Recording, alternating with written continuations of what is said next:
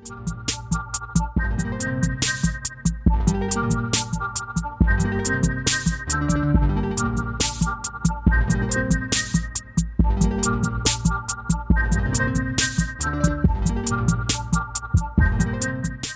right, everyone, I have a brand new podcast for you all. Hope everyone's doing well and is enjoying getting back from the holidays. I have a podcast here, and it's a one-on-one interview, which I haven't done in quite some time. I think episode 8 or 9 was the last time I did that, so it's been quite a while. But I had Dr. Dale Ulrich on here, and he's a university professor at U of M and also the creator of the TGMD. And he goes in pretty in-depth about the TGMD, which I'll get into a little bit more in a moment. Before that, I forgot last time that I wanted to highlight an article I read recently from Dr. LeVay and others, which are referenced in the blog, and it's on using tablet technology for PE teachers to monitor goals and objectives for our kids, since so many of us are on the go so often and hard to take that paper data collection at times. So it's a really nice article. Talks about some different ways to use some cloud devices to share and monitor and collaborate. And on the blog, I have some videos as well, which kind of highlight how to create your own spreadsheets to keep the data, as well as how to share it and utilize it more in an online way, which is really cool. So please check that out. It's on the blog. And let me get back into Dr. Dale Ulrich in the interview that we have. So I think it was a last episode we talked about assessment. And this is I was going to add it to the end of one of them, but the conversation was so good, it's kind of its own standalone podcast. And we talked about the TGMD 3, the new one that's coming out, some of the new pieces of it. Also talked about kind of the direction of some of the new areas that are going on and with the TGMD. So he talks a little bit about going more digital in the future, as well as how the TGMD was created and why he thinks it's such a good and effective tool, because it is such a popular tool for PE teachers and other professions as well. A lot of PTs are starting to use it. So with further ado, I want to introduce you all to Dr. Dale Ulrich and get this conversation started. I hope you all enjoy. Now, the TGMD came up a few different times, and one of the things that there seems to be a little bit of discrepancy about is its use and placement. And I kind of wanted to get your opinion or your expert view on how it should be, if it's used for placement, and how it's used to determine placement for a child with disability. Now, when you say placement, the first thing that comes to my mind is you've already determined their eligibility for services. Now you want to decide you're going to include them in the regular program or special placement. You know what? Let's start at that eligibility piece. Is TGMD something that we can use for can we use solely TGMD for eligibility? I think the recommendation is that you should always use a variety of information. Standardized performance and using the national norms is one source. Should it be the only source? Absolutely not. And so you can do general observation. You can use a variety of other sources of information, but I do know that many schools like to have recommendations for eligibility. One major source is how the child performs on norms compared to his or her peers. And so it's very easy to use the TGMD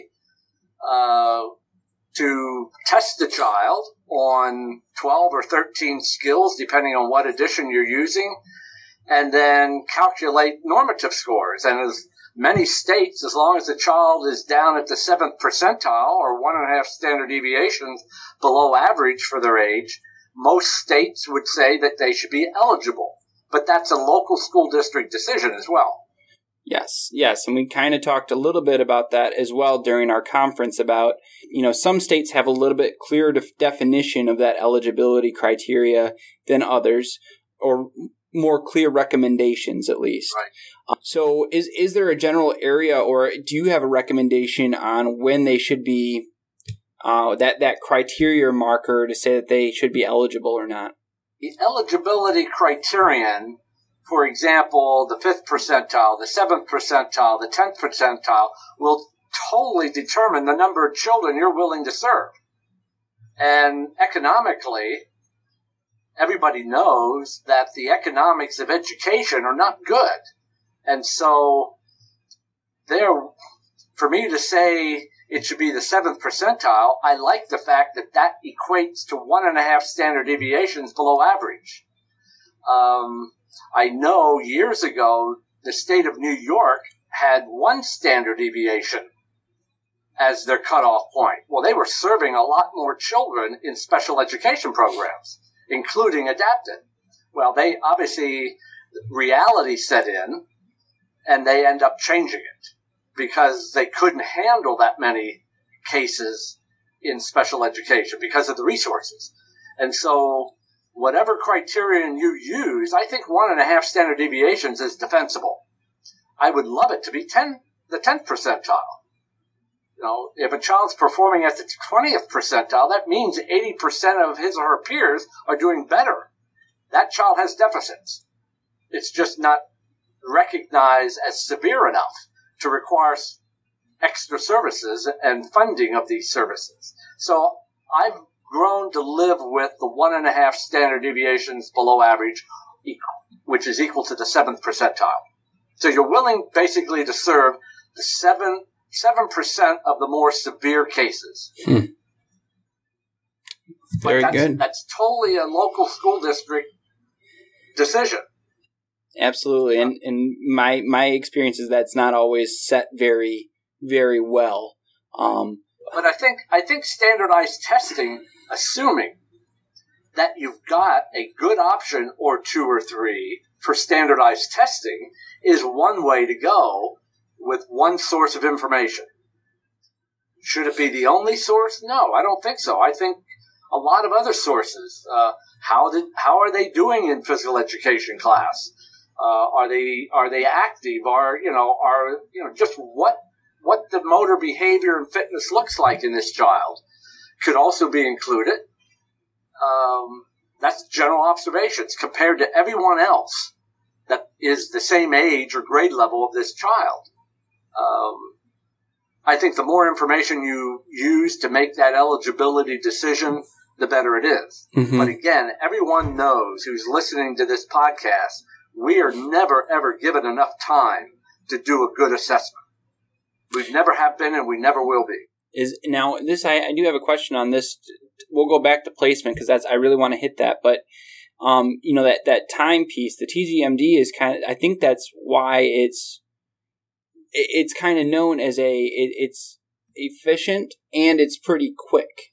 Yes. Do you believe that's why it's so popular? Well, I get to talk to many, many people about the TGMD. I get to train lots of people. I listen to their feedback, and I record their feedback for critical information for revising the test when it is appropriate. I think it's quick. I think it's easy, but it does take training. For example, I'm convinced that a well-trained physical education teacher or an adaptive physical education teacher can learn how to use this assessment fairly quickly. But they need to practice because many of those performance criteria on a skill happen almost simultaneously. You've got to be able to recognize when the performance criteria was not displayed correctly. You've got to learn which one occurs earlier in the performance. For example, in the batting, I can score that before the child even swings because how they grip the bat and approach it, I've already scored how they grip the bat correctly. And so sometimes teachers have to learn those things, but the more experience they have, the quicker they become, without a doubt. Is it them? I know you have a training video as well as the manual. Are those the things that you're saying they need to look at and practice those things, or do they need some type of formal? Looking for those specific performance criteria. Okay. Not all of them are equal in ease of observation. And every time I've revised the test, I've tried to improve the wording to make it a little clearer. But I guarantee there's one or two performance criteria that still have weasel words in them, and I can't get rid of them. I can't come up with a better word.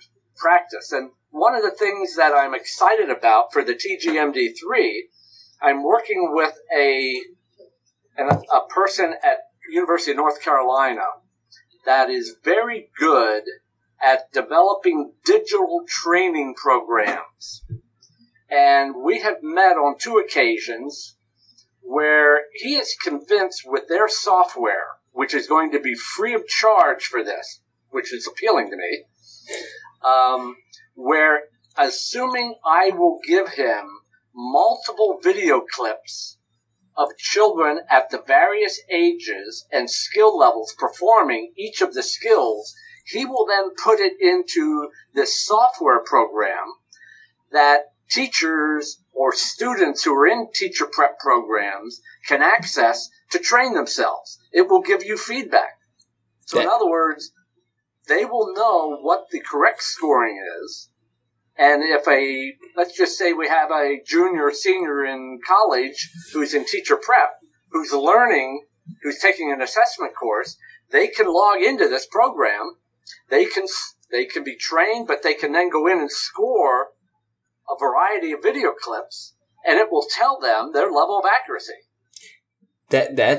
Is this in the process of being created? It's in the process, but it's the early part because I'm still accumulating examples of short video clips of each skill and performance criteria. Have boys and girls at different age levels and so forth.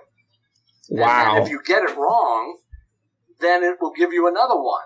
If you once eventually you get them right consistently, then it will tell you no longer need training for this performance criteria or this skill.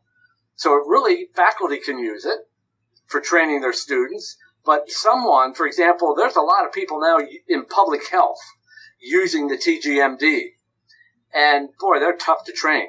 They have no idea how to demonstrate the skills. And so I have to spend most of my training time training them how to demonstrate. Then once they can demonstrate, then we can look at having them score children. And so I've learned a lot by that process. But I'm convinced that we need to have electronic resources that people can access on the computer, on a tablet, on an iPhone, that they can access to train themselves when they have time.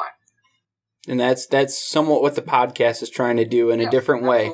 So that's a multitude of options. That is so interesting. And I might have some questions that when we're all done with this about that. That's really great. And that's a really great way to really train someone.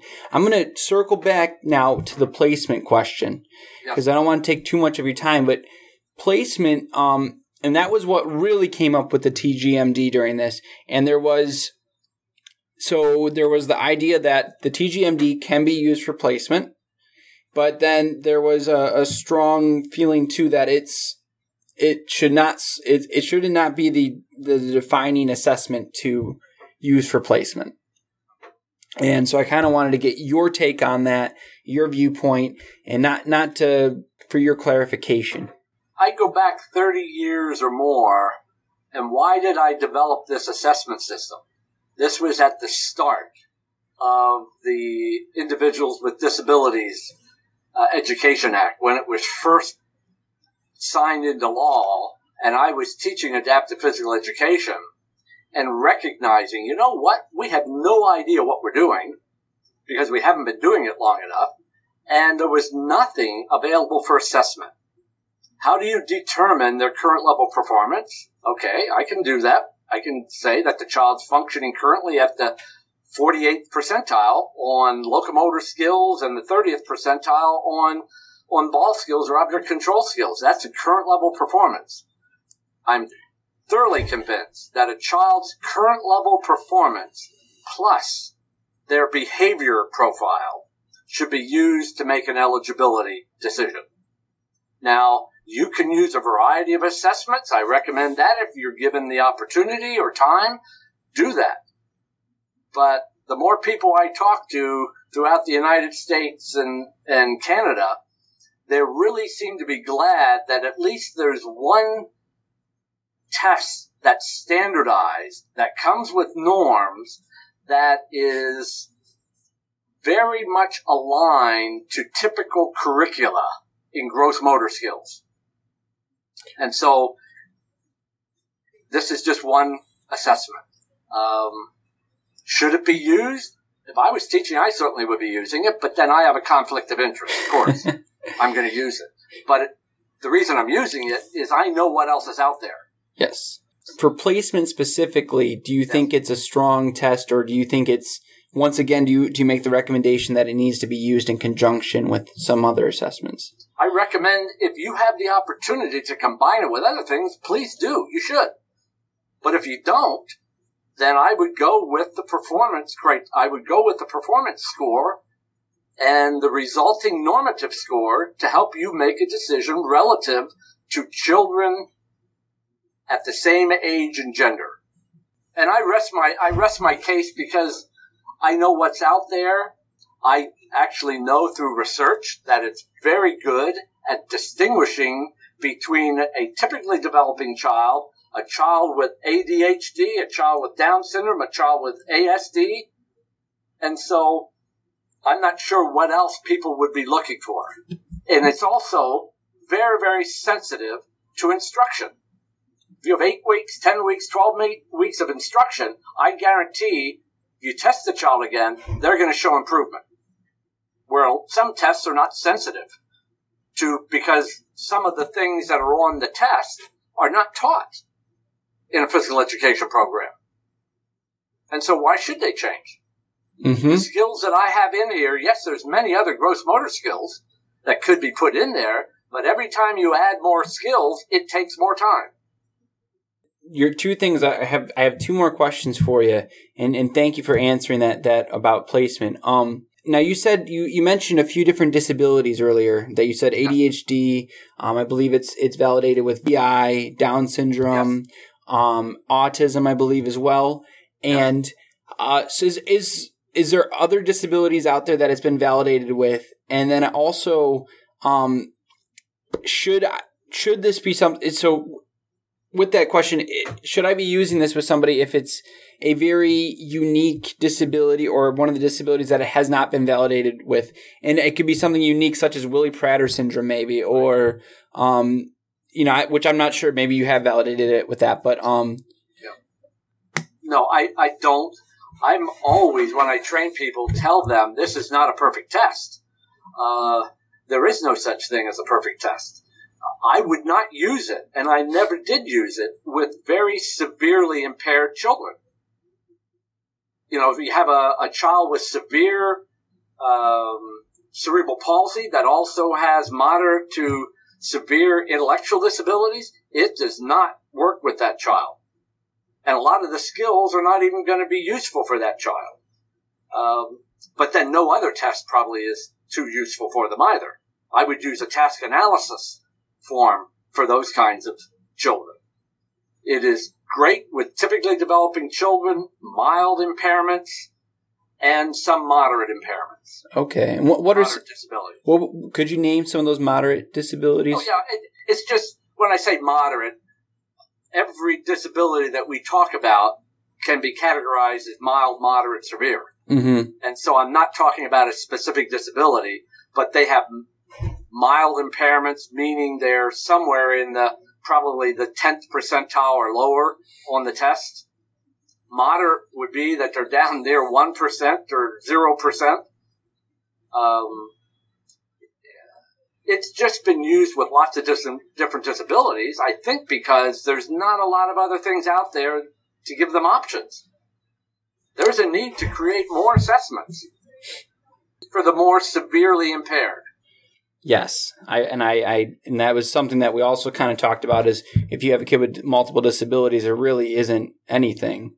No, it was not designed for that child. Yeah. I would go to maybe some of the assessments that physical therapists, pediatric PTs use. Good. So my last question, and you've also kind of mentioned, alluded to this.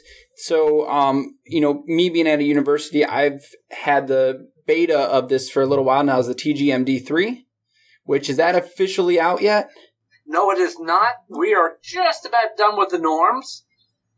We had a snag relative to getting an appropriate number of physical impairments. Okay. And so we had to offer a call for people to help collect another 40 or 50 children, and that should be done this month. And what were some of those physical disabilities? Like, do you have people with CP? And CP, spina bifida, those jump out at me. Okay. And then, so how is the TGMD3, I'm sure you get this question all the time now, the TGMD3, how is it different now from the 2? First of all, it's better. Because they change it based on feedback. We've changed the object control subtest to ball skills.